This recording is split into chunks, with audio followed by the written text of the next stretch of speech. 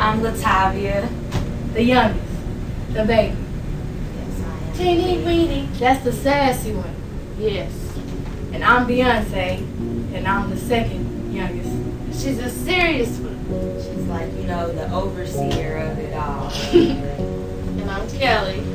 I'm the sensitive one. Miss Emotional. Yes.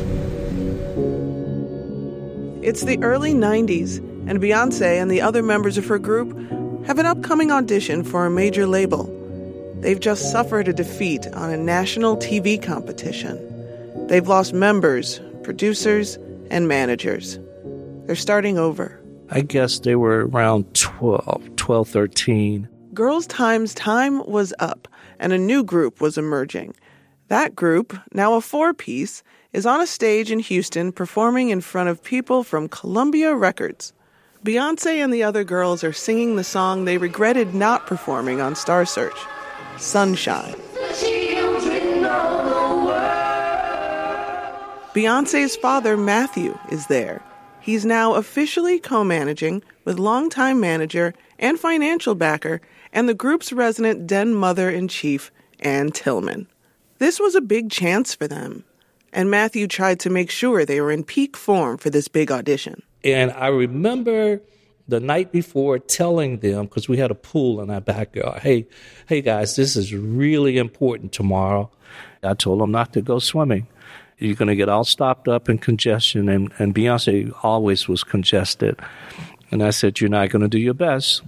So sure enough, they auditioned the next day, and in the middle of the audition, I stopped it. I don't really care if Teresa's here. See the price you're paying for going swimming the other day? He felt the girls weren't performing at their best and shuts the whole thing down. The girls stand there, not moving. They look mortified, shamed. And I say to the executive, I apologize that they came all the way down from New York. But these girls, they're not ready. They're too young. They can't hit that song today. They can't do it today? Yeah, they're of course. They're not ready. And I apologize for you coming down here. You might are beginning to get a sense of my personality. From WBEZ Chicago, this is Making Beyoncé. I'm Jill Hopkins. Episode 3, Destiny Begins.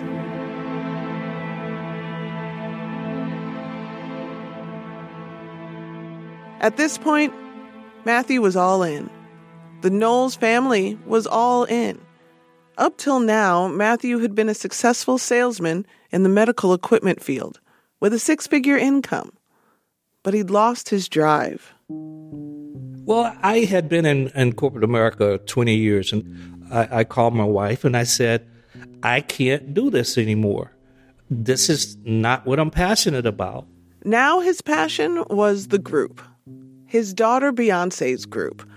Matthew was still new to the music industry game, but he was serious about learning the business. I went back to school, Houston Community College, and I took 3 courses. I went to every seminar that I could get to. I asked every question I could before they would tell me to shut up and let some other people in the room ask questions. He and his wife Tina began pouring money and resources into making this dream a reality. So we had a vocal coach. We had a choreographer. I did the media training. I did the fitness part of it. And with Matthew's corporate background, he brought along some of the business strategies he learned at Xerox. They were the best of developing teamwork, developing sales and marketing strategies, and developing brands. So with a new management structure in place and half of Girls Tyme gone, they needed to find just the right singer. You don't have to have vibrato. They started holding auditions. It's just regular exercise, like yo. Come on, Beyoncé, we need to get through the audition. So Lance, you need to please have a seat. I don't want to hear another word from you. Yo, yo, yo, yo, yo, yo, yo, yo, yo, yo, yo, yo, yo, yo, yo. Yo, yo, yo, yo, yo. It took a minute, but they found the missing piece to their group, LaToya Luckett. So she tried out, and she had on a silver LeMay, just looking so... big old hair. Big hair, out there. And she tried out, and she was just so little and so cute. So relaxed, so precious. But she fit right on it, and we've been together since, just sisters. The group that would eventually become known as Destiny's Child had found their fourth member in LaToya, someone who could live up to the caliber of the other three, Beyoncé, Kelly, and LaTavia. While Matthew was quickly learning the ropes of the business, he also knew where he needed help. And the first step towards getting a record deal was getting the right producer. And they found that in Daryl Simmons. Daryl had been a partner and producer with two of the biggest names in R&B and hip-hop at the time, L.A. Reid and Kenneth Babyface Edmonds. And he was just what the group needed, a professional producer with a golden resume and solid connections. And Daryl was instantly impressed with the girls. Well, the first thing that struck me was their work ethic. And I'm all about hard work. And I noticed these kids just worked really hard. You know, you could tell the routines were tight. And I'm going, geez, these little kids are, you got to remember, they're like, at this time, 13. And so I'm going, they seem to want it. They seem hungry. It was obvious that Beyoncé was a star. And she sang so good at a young age. I said, if I'm going to do this, it's got to be great. I can't have mediocre. I fell in love with the girls because they were just so cute, so fun, stupid, silly, you name it. And the goofiest one was Beyoncé, of course, the goofiest goofball ever. And she's still a little goofy. As a producer, Daryl's job was to get them signed. That meant honing their craft, working on their image, and also helping this newly formed group find the right name. I came up with the name The Dolls because they were so cute. They looked like little dolls to me. Miss Tina did their hair. They all had this curly hair. And I don't think anybody really liked it. But even before that, I wanted to name the group Beyoncé. That was my first choice because I thought it was a beautiful name. And, back then in the 80s, you had Van Halen, you had Dokken. So people were using their names. And I was trying to convince Matthew to name the group Beyoncé. He goes, Daryl, he said, those parents will kill me. He said, I can't name the group Beyoncé. I said, okay, Matthew, you know what? I agree with you. So we settled in on the Dolls. It wasn't just Beyoncé's name that appealed to Daryl. In his eyes, she was the core. The way that we work is we work like a carpenter. I'm going to use the best tool in my toolkit to get this job done. So the best tool in that toolkit was Beyoncé. And I said, you got to have Beyoncé go sing this part. Beyoncé needs to sing the backgrounds. Beyoncé needs to do this. Because everybody else, they weren't up to par to where she was. It was obvious to me that Beyoncé was clearly head and shoulders above everybody else. Kelly had potential. Like I said, she was hit and miss back then. She was very timid, didn't sing with confidence. And Beyoncé would go in there, Kelly, sing it like this. Daryl, just let her try it one more time. Okay, Kelly, try it like this. I'm like, Beyoncé, go sing it. I got to get this done. Go sing it. She was very supportive, and she would want them to sing the part. And that's what I loved about her, was she was so supportive of the other girls, knowing that they weren't all the way there, but she was in their corner. She would fight for them to say, hey, she can do it. The girls connected with Daryl, and they all worked well together. But it just seemed like a rinse and repeat of what they'd been through before. Just part of the grind. Daryl put on a big showcase, dropped a lot of cash for it. Only this time, barely anyone showed up. But that didn't stop Daryl. He knew people, powerful people, and lots of them. Clive Davis, Sean Puffy Combs, and Daryl's longtime partner and childhood friend, Babyface. And the response he got back was heartbreaking. When he pitched them directly to Clive Davis, he didn't feel it. Didn't like it. Didn't like him. With the failed showcase, Daryl called someone he thought would get it. Finally, he reached out to the head of Elektra Records, Sylvia Rohn. She said, I'll fly down and see him. I said, really? She goes, yeah, I'll come see him. And she flew down immediately, and she loved them immediately. They auditioned, did like 3 songs.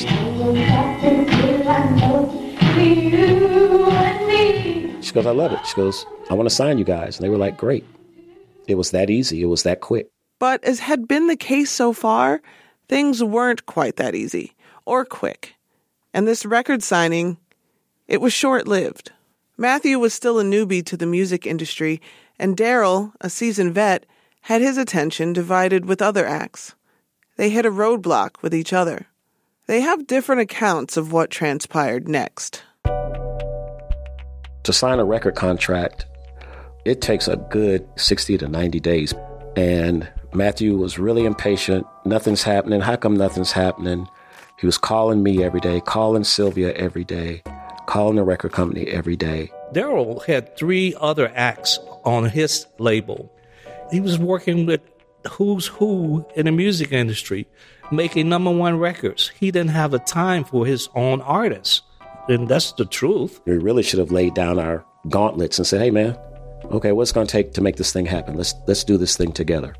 The confusion and infighting between Matthew and Daryl got to be too much, and Elektra pulled out of the deal. This was not the ending anyone wanted, to have the brass ring so close, only to have it slip through their fingers. And it hurt me to let them go. It really hurt me. I mean, I was hurt. The girls cried. I remember they came by the studio. I talked to them. I said, don't worry.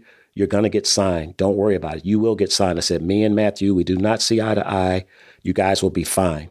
After the Elektra deal fell through, Matthew just kept right on moving. Fresh off of getting dropped by Elektra and parting ways with Daryl Simmons, the girls' string of false starts and broken dreams was about to end. They found the producer that was going to get them there. My name is Dwayne Treese Wiggins, and I'm an Aquarius, and I'm a guitar player for Tony.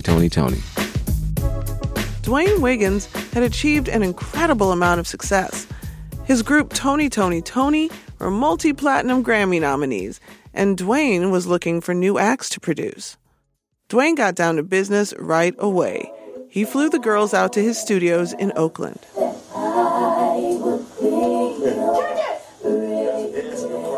And they all, they had their own flavor. Kelly was the round-the-way sister girl. Everybody's sister. Just the pleasant personality, that southern drone in her voice, everything, Kelly would handle the mic like it was crazy, humbly too, but still focused. Hella focused. Beyoncé, focused as hell. Still, you got to be crazy to be in this business. She a little crazy. Looking at some of the faces she does.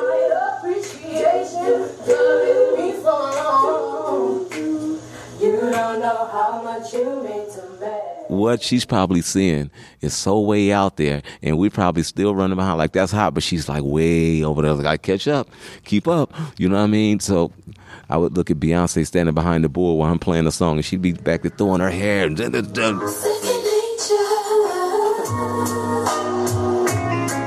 almost doing cartwheels or something, and I stopped the track like, your ass crazy, right? You crazy.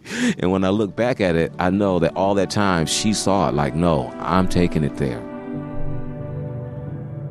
That amount of focus that she had and that amount of vision, and shoot, heart. She just got major heart. You got to have that. It's really rare when you find somebody that knows what they want and then knows how to hit the mark. Put them all together, and it was a beautiful blend. Dwayne records a new demo with the group, and Matthew knows just who to send it to. Teresa LaBarbera Whites. She's the woman who first noticed them years earlier when she was a talent scout for Columbia. She was at the audition that Matthew shut down because he felt the girls weren't ready. Teresa was now doing A&R for the label and had brought the girls to New York for a second shot with Columbia. Beyoncé, Kelly, Latavia, and LaToya, all a few years older than their first failed audition with them, were ready. Matthew was ready. They'd elevated their game. They were smarter, sharper, and more driven than ever before. They were ready to nail this. There'd be no swimming the night before this audition. Again, Dwayne Wiggins. Oh, yeah, that was at the Sony office in New York. I remember sitting down there in the limo right before I went upstairs, like, going upstairs, it's about to be this, about to be that. And then they came in one way, and I came in another way. And I walked in the room, and everybody's sitting there, and it went down right there. 4 stools, the girls sitting there, and everybody from the label coming down there. I think Tommy Mottola, all those type of people, and I'm sitting back, and it's just my first time seeing them get down and, like with the crowd in front of them. But they walked out and got on those stools and just started singing and blew the crowd away. And I remember, I can't remember if it was Tommy or whoever turned around and said, "Hey, man, I like your group." And I looked at them in my eyes, I was like, damn, that's my group. Oh, my God. I mean, I just had, a feeling that came over me. Because I've been to the table with a lot of labels before. And that deal came, and it's really a trip because I've done some things that, man, it was damn near like pulling teeth in the whole bit. And this was smooth as hell. But when I walked out of that room, it turned up. And the commitment was in. It was official. The girls were signed to Columbia Records. Up next, this time it's for real. I'm Jill Hopkins, and this is Making Beyoncé.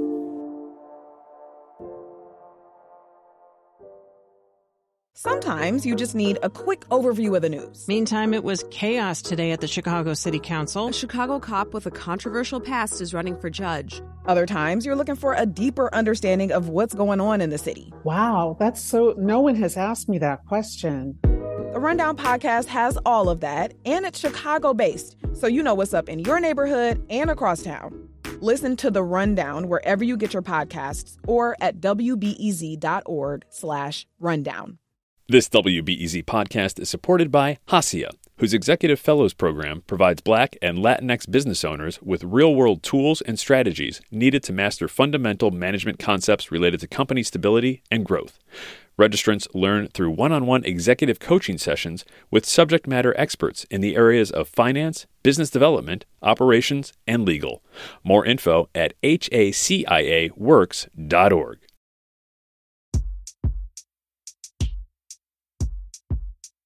So, After Girls Tyme, these are all the names of the group. Girls Tyme became something fresh. Something fresh became the Dolls. The Dolls became Cliché. Cliché became Destiny. And Destiny became Destiny's Child. Destiny's Child finally had the record deal they'd been working so hard for. But the work was just beginning. Now they needed songs. More specifically, they needed a hit. And they found one from an unlikely source. I had put together this demo track, and I had laid the hook down. I was excited for a brief second, but then I started to think to myself, wait a minute, there's only one note in this song. I'm like, that can't ever work. I'm like, even a song like Twinkle, Twinkle Little Star has notes. And after I did it, I'm like, this is garbage. Like, nobody even listened to this thing. That's Rob Fusari. He'd go on to write some massive tracks, including ones for Will Smith and Lady Gaga. But this was truly his first break, and it came at a very low point for him. This was going on, a good 5-6 years, just, constantly hitting it and trying to get something going, but I couldn't get anything going. He was days away from sacking his dreams and facing reality when a chance encounter literally came knocking on his front door. A friend of Rob's dropped by, and he was with a guy named Vince. Vince is Vince Herbert, an in-demand producer who had worked with people like Toni Braxton and Aaliyah. And then he popped the question, so to speak. He said, "What are you working on?" And I told him I had just, I got, this is just a song that I was just going through my hard drive, and I'm like, I don't really think. He's like, play it. Let me hear, some of what you do. Rob played him the track he'd been working on, and Vince, he heard something Rob hadn't. he heard about 30 seconds, and he just hit the ceiling. He's like, that's a hit song. I'm like, it is? As they say, one man's garbage is another's first Billboard hit. So Vince asks for a copy of the song, cassette, and he proceeds to tell me about a new group that Columbia had just signed, about these 4 girls. And I mean, it's hazy because I'm half listening at this point. That song would become No, No, No, the first success for Destiny's Child. A day or two later, Rob gets a call. It's Vince again. He's like, I played No, No, No for the A&R person who's doing the Destiny's Child project, and he told me her name, Teresa Whites, and he said it's going to be their first single. I'm like, how does that make any sense? Rob spent the next 24 hours finishing up the song and getting some help from Vince on the verses and melody. Suddenly, Rob found himself in the studio with Destiny's Child, and he's in the producer's chair, a place in his 5 years of attempting to break into the music industry he'd never sat. He tracked the backing vocals one by one. Kelly, then LaTavia, then LaToya. Then in walks Beyoncé. And then once again, everything changed. It was like, oh, that's what it's supposed to sound like. Don't you know you tell me no, baby, no, baby, no, baby. This really, yes, baby, yes, baby, yes, baby. It was just, oh, no, wait. And stop. It was a stop the presses moment. We weren't even on leads yet. Forget the leads. I knew as soon as I heard, Beyoncé sing just the no, no, no part. I'm like, I want that girl to sing everything. So then she starts adding her Beyoncé thing to it. Oh, I know you want me, I can see it in your eyes. But you keep on fronting, won't you say what's on your mind? It was this moment of, I didn't know that this existed. I never knew. I never knew like an artist could take what you do and twist it and turn it in such a way that makes it so much grander and so much more. And like there's these moments, and they're so rare that I can name all of them on one hand, that you hear this like, oh my God moment. At the time they were recording the album, Beyoncé reflected on the sound they were trying to capture. We're trying to bring the music back to the way it was, because it was just tight. Trying to start a whole new era in music. That retro 70s type thing. Right. Tell me what I want to hear. Why yes, I didn't know. You made me say no, baby, no, baby, no. Over at Columbia, Stephanie Gale is the product manager for the group. In that role, she's overseeing the entire project, and the gravitation towards the past, that retro-type music for their inspiration, has her worried about Destiny's Child finding a young audience and limiting their potential growth. There came a time when I realized that all these beautiful notes that would come out of their mouths and that I love so much all got put into these super ballads. Like they were really young ladies singing songs that honestly could have been coming from Whitney Houston or someone. It was just like all these ballads. And that was a little strange to me, just because it was sometimes just seeing them in all their youth.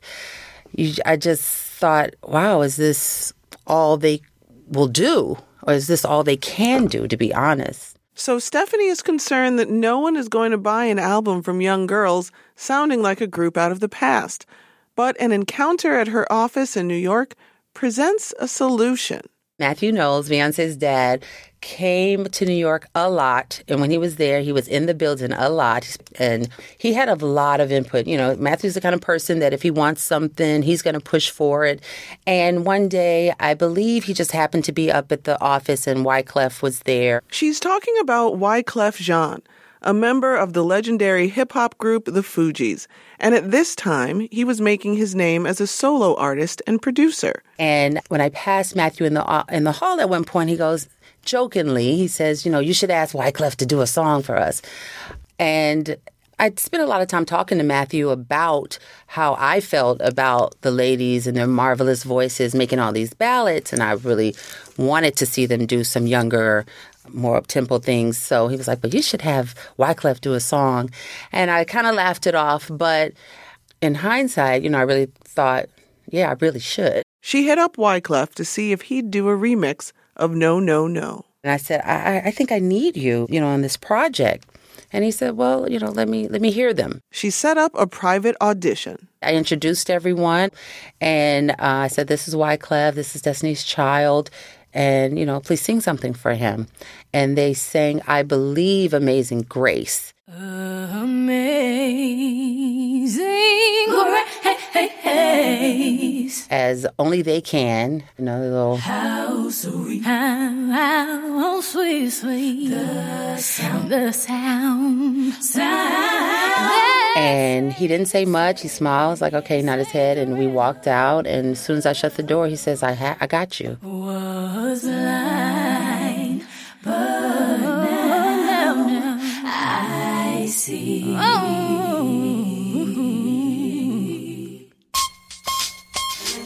This is the remix. The Jeeps pump this new remix. This is the remix. Radios played it. They came up with the music and they played it. And of course, this is just a remix, right, to a song that they already have. But the tempo is so different and so fast. I know even when they played it to me, I'm like, I wonder what the ladies are going to think of this. I wonder how they're going to be able to work with that. And honestly, as soon as Beyoncé just went to the mic, she just rolled that out basically like you hear it today, which was crazy because she was almost rapping. I know you want me, I can see it in your eyes, but you keep on fronting what you say on your mind, cause each and every time you need me, you give me signs, but when I ask you what's the deal, you hold on inside. Now they had two singles, No, No, No Part 1 and the new Wyclef remix, No, No, No Part 2.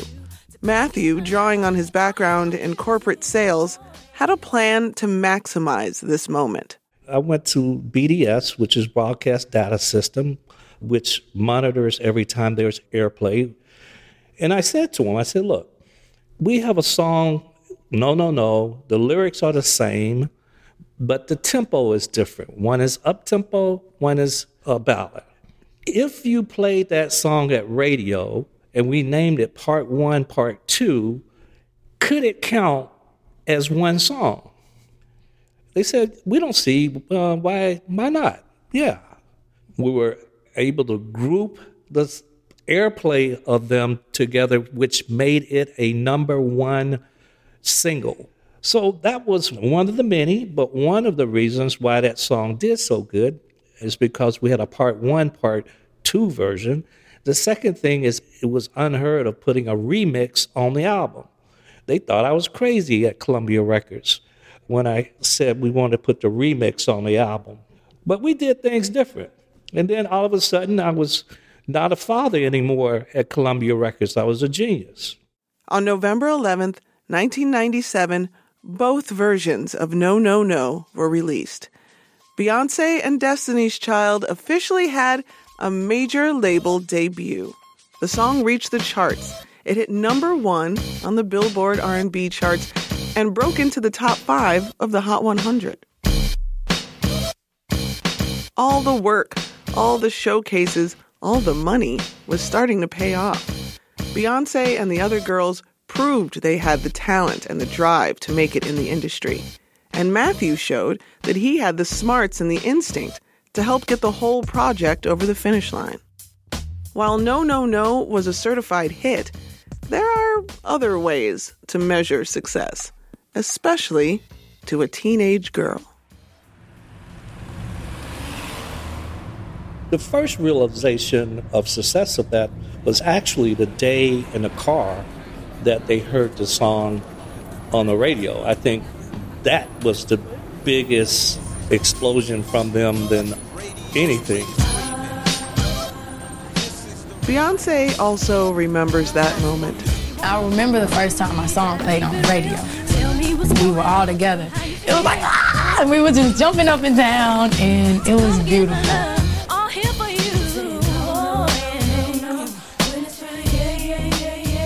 They ran around the car. They were singing along to their own song on the radio. I said, hey, that's us, that's us. They were so excited.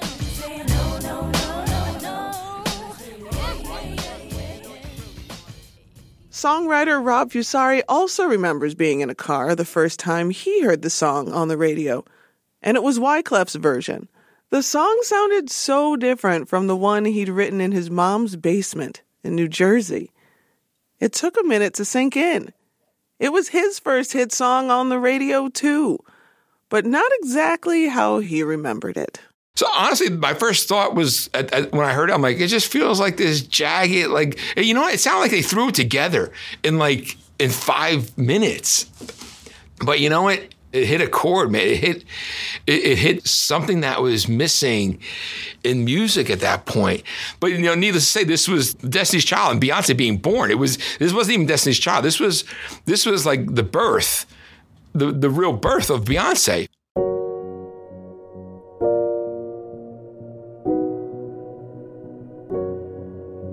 The birth of Beyoncé. Beyoncé Knowles, the person, was born on September 4th, 1981. Beyoncé, the pop star, was born in that song. From the very beginning, people saw something special in Beyoncé that set her apart. And here, it all came together to create a sound, a feeling that the world hadn't experienced before. Daddy. Yes, Beyoncé? Let's have a race. You gonna have a race? Okay. Once a shy child racing through the park in Houston's 3rd Ward with her family, now an ecstatic teen running around her car, shouting out the words to her group's first hit song. All of this, a prelude to the unimaginable future still ahead. All right, get on the mod, get set, go. My plans for the future, I do plan on producing, and I plan on, in the future, hopefully getting my own record company and my own production company and managing like my dad. Years later, she'd do just that. And the name of her company? Parkwood. Named after the street she grew up on, near the park where she began that race. Beyoncé Knowles Carter's rise to the top of the charts wasn't the finish line. She just left the starting blocks. Fast on her way to becoming a superstar, an icon, a legend.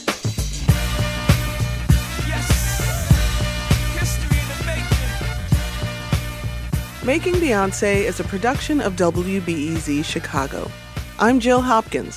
The senior producer is Joe Dassault. The executive producer is Brendan Banaszak, and the managing director is Kevin Dawson. Our engineer is Shelley Steffens.